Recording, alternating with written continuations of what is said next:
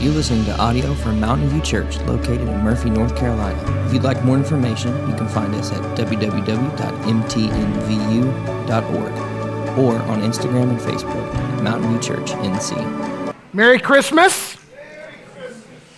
Welcome to Mountain View Church. We are so glad you are here to worship with us this morning. My name's Mike. I'm one of the pastors, and it is my joy and privilege to be able to open up the scriptures with you today. I invite you to turn, if you've got your Bibles, to Exodus chapter 34.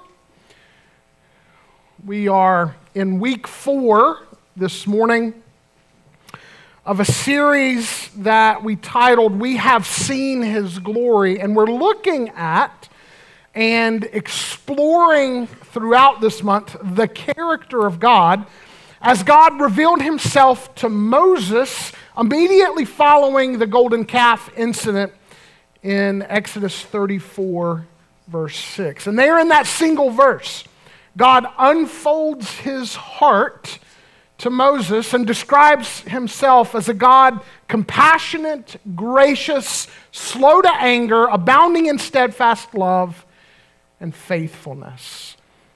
And this morning, we want to look at what it means for God to abound in steadfast love. And as I was thinking about what that means, and as I was preparing the message for this week, I felt like I needed to issue a bit of a disclaimer before we get started. I'm a big fan of those debates regarding what is and isn't a Christmas movie. I think that all started with whether or not Die Hard is or isn't a Christmas movie. But there are others to be debated, like the Christmas classic Gremlins. It does take place on Christmas Eve, so technically. And then there's that great gritty Christmas classic Lethal Weapon. Or the very first Rambo movie. Technically, it takes place during the holiday season, too. Or what about that romantic comedy classic, You've Got Mail? Also takes place during the Christmas season. Well, I feel a bit like saying this morning that some of you, if you haven't been here for the prior parts of this series, are going to journey with me a little while, and you're going to begin to think, what does this have to do with Christmas? Well, my encouragement would be, stick with me, and we'll get there this morning. Exodus chapter 34, beginning in verse 5, we read these words. The Lord descended in the cloud and stood with Moses there and proclaimed the name of the Lord.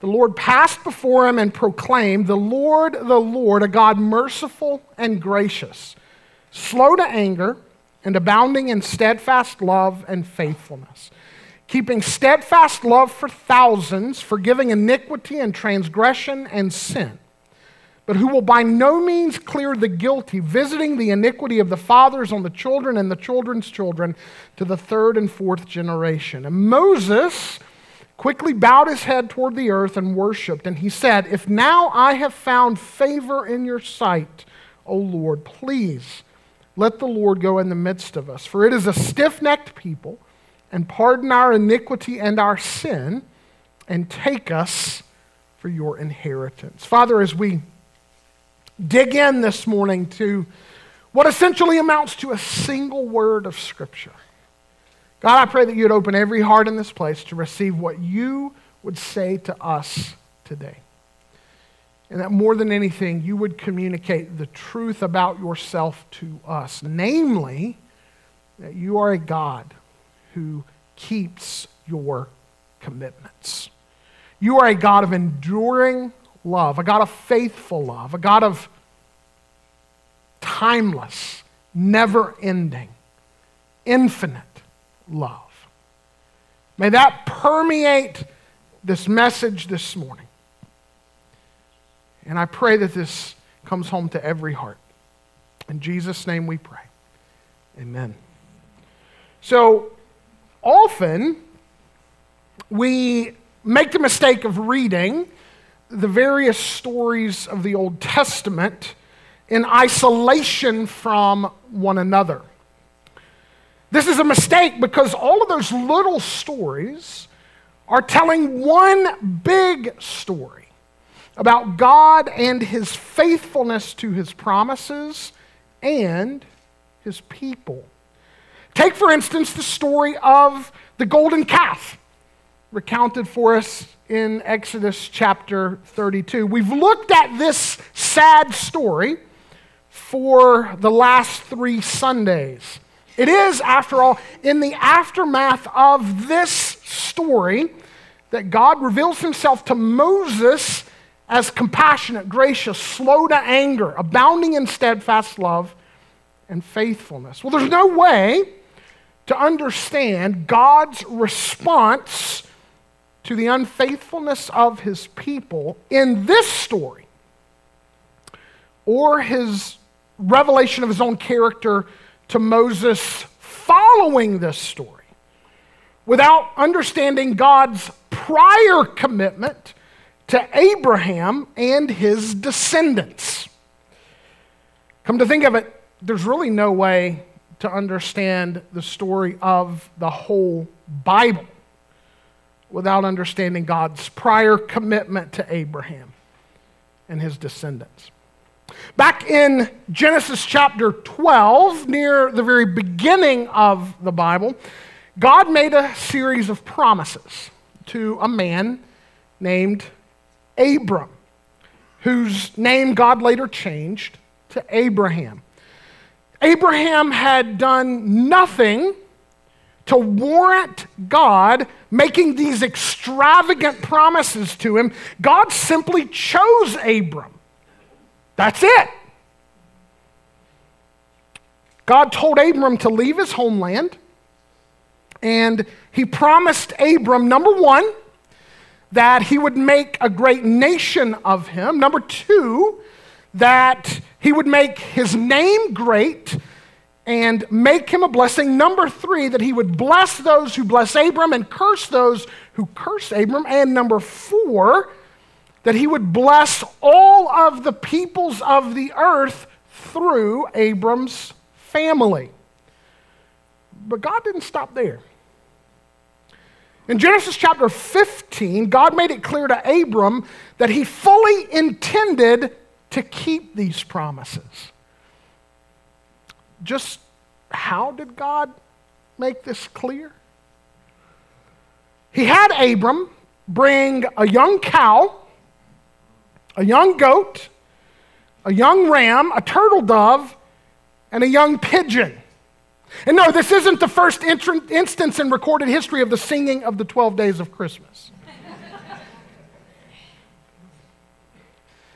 He had Abram cut them all in half, with the exception of the birds, and lay each half opposite the other, creating a path between the halves. When night came, Abram witnessed a smoking fire pot and a flaming torch passed between the animal halves. Genesis 15:18 tells us that on that day, the Lord made a covenant or a binding agreement with Abram. Now, to our ears, this sounds like a bizarre way to make a promise. It's certainly more gruesome than pinky swearing, or shaking hands, or signing on a dotted line, or simply giving someone your word. But that's just the point. By having Abraham lay out the animal carcasses and passing between them, God is saying to Abram that Abram can count on God to keep his word even if it cost him everything. More on that later.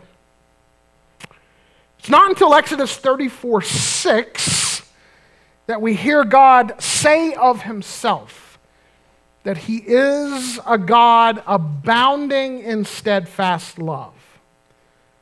But it is here in Genesis 12 and Genesis 15 that we begin to watch the depth of the word chesed take shape in God's actions. That is the Hebrew word, by the way, chesed. And it's a deep, deep well of a word. Some have even called it untranslatable and inexpressible, which is actually fitting because it tells us something significant about the infinite well that is the goodness of the heart of God. In fact, it might just be the most significant of the 5 words God uses to describe himself in Exodus 34:6. For instance, it's the only one of the 5 that's repeated in verse 7. And beyond these 2 appearances in these 2 verses, this word is used some 240 plus other times in the Old Testament. And it's rendered in a variety of English translations in all kinds of different and beautiful ways. Loving kindness, merciful love, sure love, relentless love, extravagant love, love in action, dependable love, steady love, true love, generous love, faithful love, unfailing love, unswerving loyalty, merciful kindness, everlasting kindness, persistent faithfulness, immense favor, loyal friendship, enduring commitment. In Genesis 15, God binds himself to Abram, to his descendants, and to the extravagant promises that he makes to Abram. And all of this, apart from anything Abram does to deserve such unrestrained kindness, God will come through. God is all in. He will ensure that each and every promise is kept. Why? Because chesed, or loyal love, describes who God is. Perhaps you've known nothing but broken promises in your life. Perhaps you've heard the words, "I love you," one too many times from people who have demonstrated nothing but the opposite. And perhaps you've internalized some dark thoughts about God as a result. What if I told you this morning that God wants to begin to gently correct those beliefs? What if I told you God wants to do that because the God who revealed himself to Moses as a God overflowing in loyal love wants you to know him for who he really is? I pray that you'll say yes to his heart-healing invitation this morning. When God makes a commitment, he keeps it. That's point number 1 this morning. Not just because that's what he does, but because that's who he is. When God makes a commitment, he keeps it. That's point number 2 this morning. This brings us back to the book of Exodus. Everything that God does for the enslaved children of Israel in the Exodus story, he does because he is a God of chesed, or unwavering, unfaltering, never stopping, never giving up, always and forever love. In Exodus 2:4, we read these words, "And God heard their groaning. Who's groaning? The groanings of the children of Israel enslaved under Pharaoh. And God remembered the covenant that he made with Abraham, with Isaac, and with Jacob. Now, it's not that God somehow forgot his promises. We're simply being told at the beginning of the book of Exodus why God is about to act on behalf of this group of people.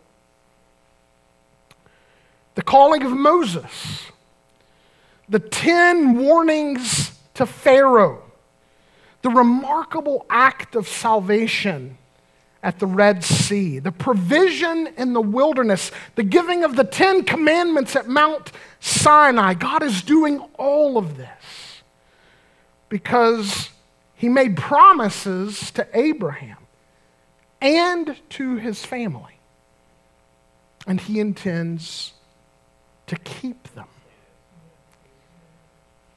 Enter the incident with the golden calf. Exodus 32. Here, hot on the hills of all of the miracles they had witnessed while in Egypt, hot on the hills of the rescue at the Red Sea, hot on the hills of God's revelation of himself and his will for them at Mount Sinai. The people who have inherited all of these promises test God's commitment to them. After entering into something akin to a marriage relationship with God, they betray him. Like a bride on her honeymoon who decides that she wants to be with someone else in the middle of her honeymoon. Israel rejects God and chooses instead an idol made of gold and shaped like a young bull. Can you imagine the hurt that God must have felt? Talk about this group of people giving God every reason to consume them in his anger and simply start over with Moses, which, by the way, is a suggestion God makes to Moses. That is, until Moses steps in and says the following to God in Exodus 32:13. Remember Abraham, Isaac, and Israel, your servants, to whom you swore by your own self, and said to them, I will multiply your offspring as the stars of heaven, and all of this land that I have promised I will give to your offspring, and they shall inherit it forever. Remember your covenant with Abraham. Again, it's not as if God had forgotten his promises to good old Abe. Moses is simply and wisely asking God to act in accordance with his promises to Abraham. And this is exactly what God does. In the very next verse, we read, and the Lord relented from the disaster that he had spoken of bringing upon his people. Why?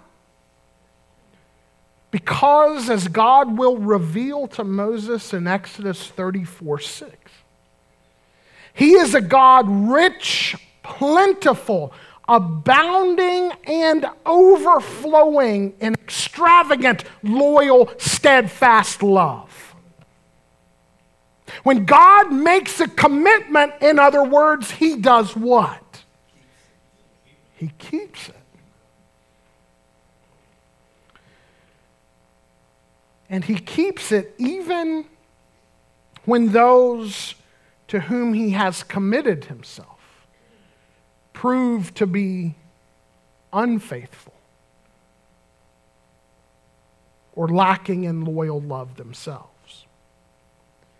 And just to be clear, this is merely the first time in the Old Testament story of ancient Israel that Israel will prove to be unfaithful.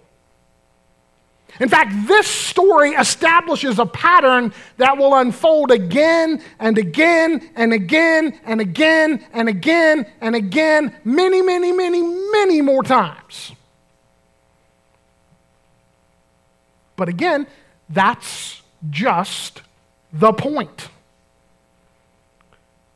The love of God that is steadfast and enduring shines all the brighter against the dark backdrop of Israel's repeated lack of loyal love in return. Ultimately, that tells us that God's enduring commitment to his people doesn't arise out of anything his people do or don't do. His enduring commitment to his people arises out of where?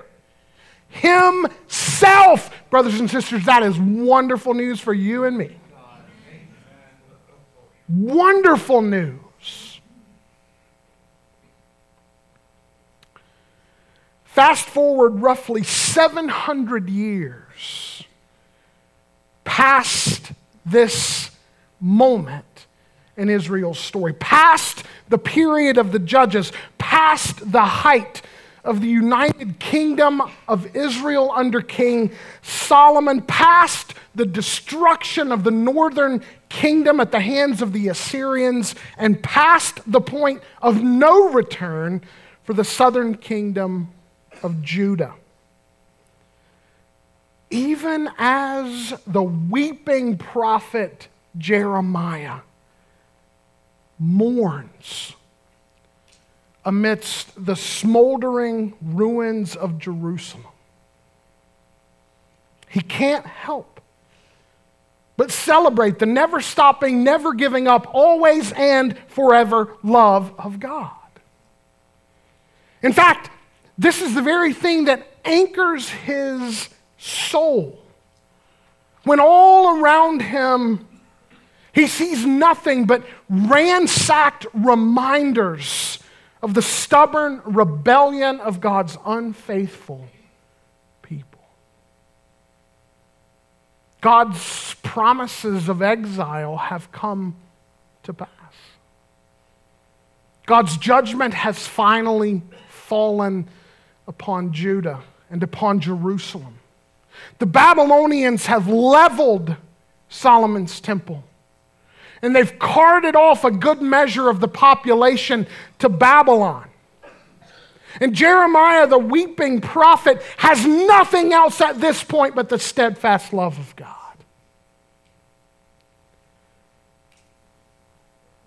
But right in the middle of the book of Lamentations,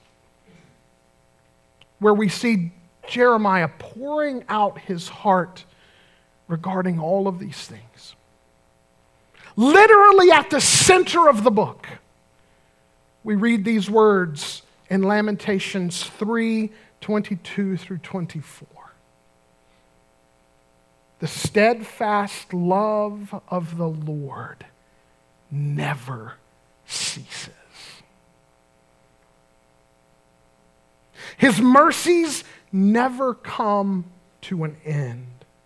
They are new every morning. Great is your faithfulness. The Lord is my portion, says my soul, and therefore I will hope in him. Friends, these aren't the words of a person spoken on the mountaintop. These are the words of an individual spoken in the deepest, darkest valley you can possibly imagine. When everything else that the people of Judah were depending upon was swept away in the judgment of God, the prophet Jeremiah says, I've got one thing that I can hang my hat on. The steadfast, loyal, enduring love of God. You know, these 3 verses, they mean a lot to a lot of us because they're a reminder that sin and suffering will not have the final word in the lives of God's children. Though darkness prevail for a time, and though we suffer sometimes deeply because of our own sin, or the sin of others, or simply as a result of living in a fallen world, you and I have the assurance that it is not the darkness that will last forever. It is the steadfast love of God. His commitment to us has no expiration date. None. You and I cannot out-sin God's multiplied mercies. We cannot weep more tears than He can gather up into His heavenly bottle. Perhaps this Christmas season is proving particularly difficult for you.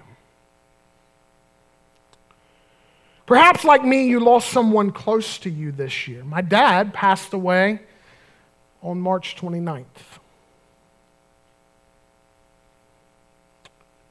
Perhaps you're suffering the consequences of some sinful choices that you made. Or you're suffering the consequences of someone else's sinful choices. It's perfectly normal to mourn.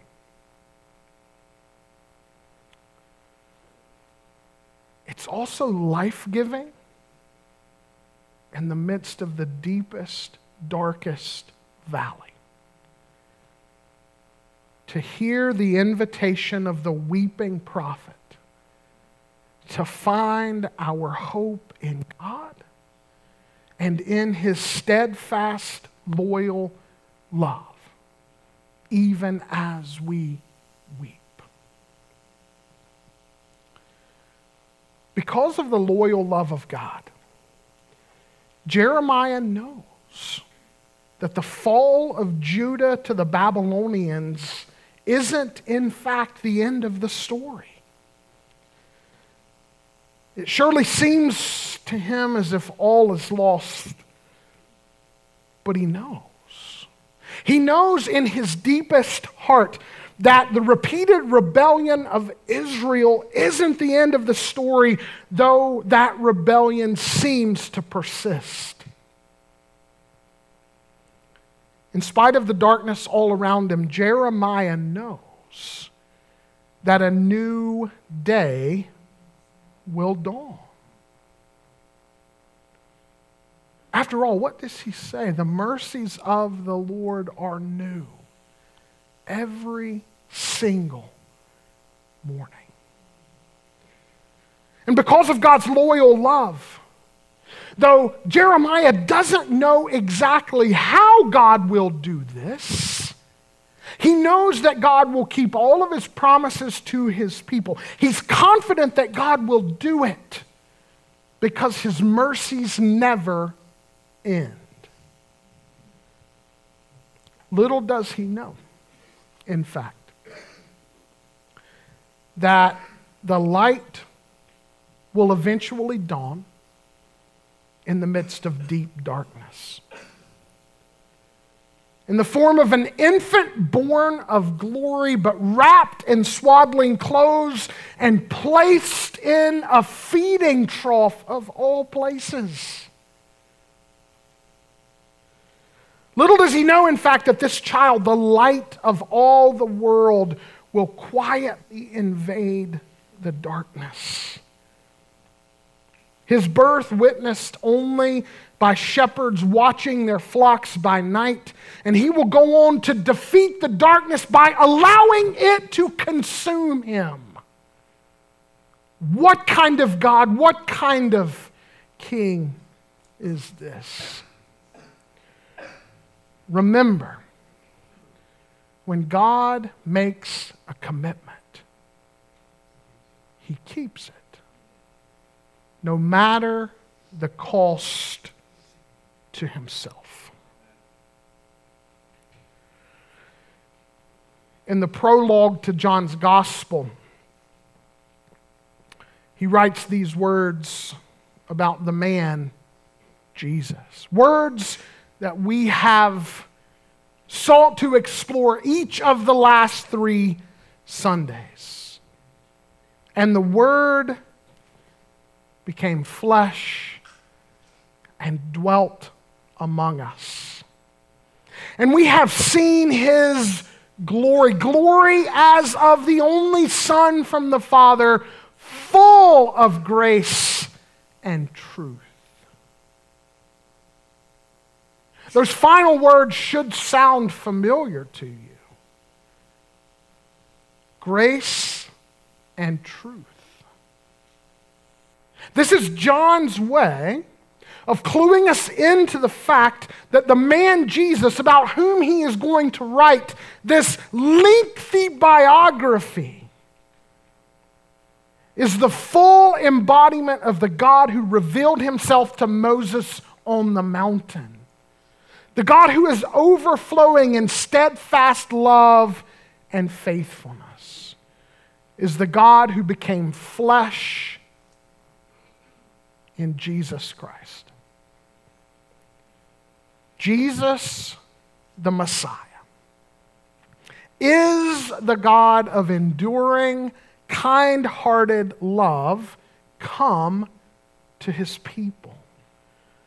Come to His people in order to keep all of His promises to them and through them. Jesus, the Word made flesh, is the God who passed between the animal carcasses and declared to Abram that He would keep His promises to Abram no matter the cost. Jesus, the Word made flesh, is the God who was willing to say to Abraham that if blood had to be spilled in order to keep these promises, it would not be Abram's blood. It would be His own. He's more than willing to die, just like the animals He passed between, in order to bring these promises to pass. It's no coincidence then that John the Baptist, the prophet sent ahead of Jesus to prepare the way for His coming, introduces Jesus publicly as the Lamb of God who takes away the sin of the world. In the Exodus story, a lamb had given its life in each home so that the firstborn in each home might be spared the final plague in Egypt. In the end, it is this final plague, commemorated through Passover, that secures the freedom of the children of Israel from slavery. In the same way, the death of Jesus, the true Lamb of God who takes away the sin of the world, would secure and has secured the freedom of God's people from slavery to sin. God intended the offering of the blood of a spotless lamb to be a picture of the offering of His one and only Son, who would eventually come to earth in order to offer up His own life on a Roman cross, that God might provide a payment Himself because of His steadfast love for the sins of His people. Talk about extravagant, over-the-top, lavish love in action. At the end of the day, the God of Israel ends up keeping both sides of the covenant.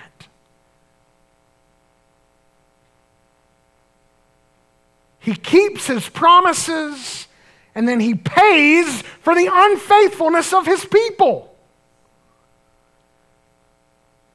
As good as it is to celebrate the incarnation, which is simply a big fancy word that means that the God of Israel became flesh, or a true 100% human being in Jesus of Nazareth. As good as it is to celebrate that today, it is imperative that we only pause at the manger on our way to the cross. Amen. The never stopping, never giving up, forever love of God compelled God not only to stoop low and to become one of his own people, but to stoop lower still and to take upon himself the due penalty for the sin of the world. In Jesus Christ, the love of God came down all the way down and entered into our suffering. And not just for his own people, but again for the whole world. As Jesus tells the Jewish teacher Nicodemus in one of the most famous passages in all of the New Testament. For God so what? Loved the world, that he gave his only son. In other words, he did not hold back his very best in order to keep his commitment. He gave his dearest and only beloved son, that whoever believes in him should not perish but have eternal life. For God did not send his Son into the world to condemn the world, but in order that the world might be saved through him. For God so loved the world. Jesus, the Son of loyal love, is the means by which God fulfills his promise to Abram to bless the whole world through him and his descendants. Jesus, the Son of loyal love, is the means by which you and I come to know the love of this God. This God who first revealed himself to Moses as abounding in steadfast love. Jesus is the steadfast, loyal love of God in human form. And his death in our place is the greatest display in history of the extravagant, enduring, spare no expense love of God.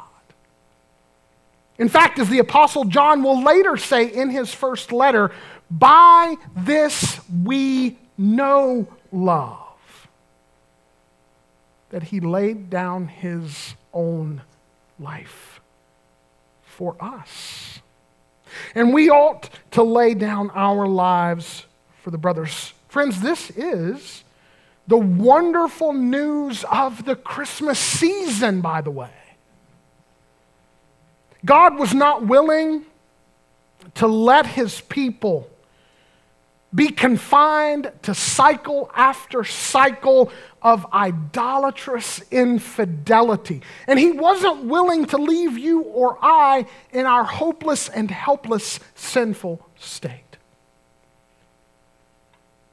Though he would have been well within his rights to judge us for our sin,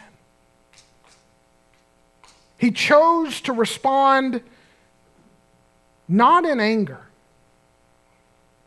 and not because of something he found in us, but because of who he is. He is the God of Hesed, of steadfast, loyal love, a God overflowing in extravagant generosity, overflowing in enduring love, a God who delights from his deepest heart to show mercy to those who least deserve it. Because he is a God of never stopping, never giving up, always and forever love. He came to earth, not only to live, but to die, so that the curse of sin might be forever broken, and all of those who entrust their lives to his Son might enjoy life forever with him. By the way, friends, a life that begins right here and right now. A life that will never, ever end. A life that not even death can interrupt. In the end, this is what makes the God of the Bible different from any other so-called God. One author says, the great surprise of the Hebrew Bible is not that God is awesome or holy. These characteristics we would expect from God. The great surprise is that he is kind, that he is a God of Hesed. This is what fundamentally makes him unlike any other God then or now. No wonder the ancient songwriter of Psalm 89 wrote these words in verse 1.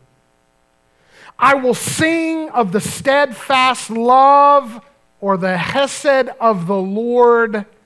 Can you finish it? Forever. With my mouth I will make known your faithfulness to all generations. As I was rolling that verse around in my mind this week, I couldn't help but think about the old Sonic Flood song. Remember that one? I could sing of your love forever. The only fitting thing to do in response to a never-ending loyal love that lasts forever is to sing about it forever. That's what the psalmist is saying. To have that love capture our whole being and be the theme of our lives both now and forevermore. Is the never stopping, never giving up, always and forever love of God the theme of your song? Is the extravagant and generous love of God the thing that rises up out of your heart when you think of all that he's done for you? Give it 48 hours and most of us will be all done with Christmas music for another year.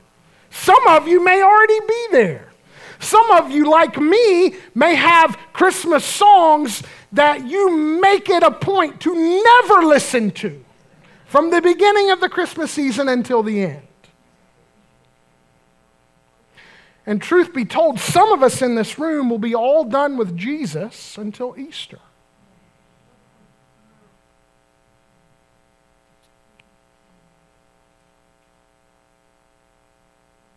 However, if you're here this morning,